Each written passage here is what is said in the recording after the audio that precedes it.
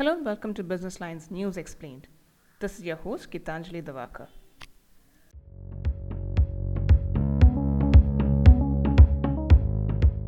Barbecue Nation is coming out with its IPO at a time when a second wave of COVID-19 infections is threatening an encore.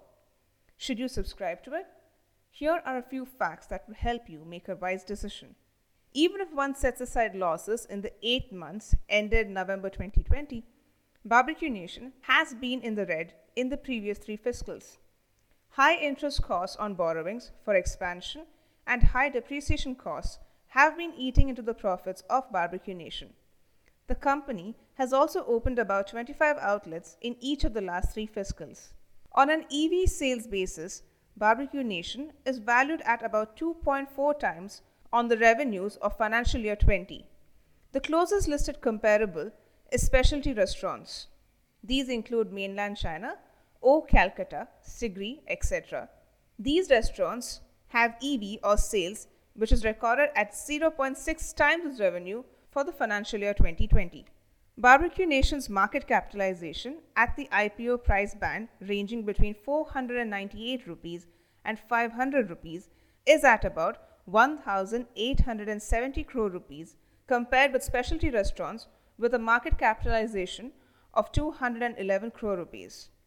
As of December 31st, 2020, Barbecue Nation owns and operates 147 restaurants across 77 cities and 6 restaurants abroad. The company's consolidated revenues at a CAGR of 20% over that of financial year 2018 to financial year 2020. Over these years, the number of customers serviced have grown from 68.6 lakh to 99.2 lakh, and the average bill size, excluding taxes, has risen from 3,026 rupees to 3,249 rupees.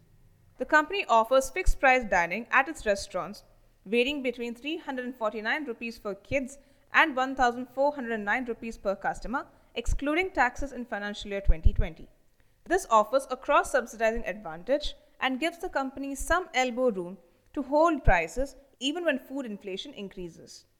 However, the earnings before interest, taxes, depreciation and amortization margin has been on a declining trend from 23.8% in financial year 2018 to 19.8% in financial year 2020, though the lockdown towards the end of financial year 2020 may have dented the number a bit. Rising rent to revenue ratio is also a concern. Another is the aggressive addition of new outlets in the last 3 fiscals. A third reason is the slowing SSSG. Barbecue Nation requires a capital expenditure ranging between 2.5 crore rupees and 2.7 crore rupees to set up an outlet initially. Secondly, in the post-COVID era, the popularity of deliveries could continue to stay due to its sheer convenience. Barbecue Nation has seen its delivery-based business scale up to bring 15% of revenues by November 2020 as against 3% earlier. Lower footfalls at restaurants could upset the unit economics. But due to tight liquidity conditions, the company has raised several rounds of funds from various investors since December 2020 at 250 rupees per share. Jubilant Foodworks is one of them, and the entity will hold about 9.7% post the issue. Stay tuned for more podcasts.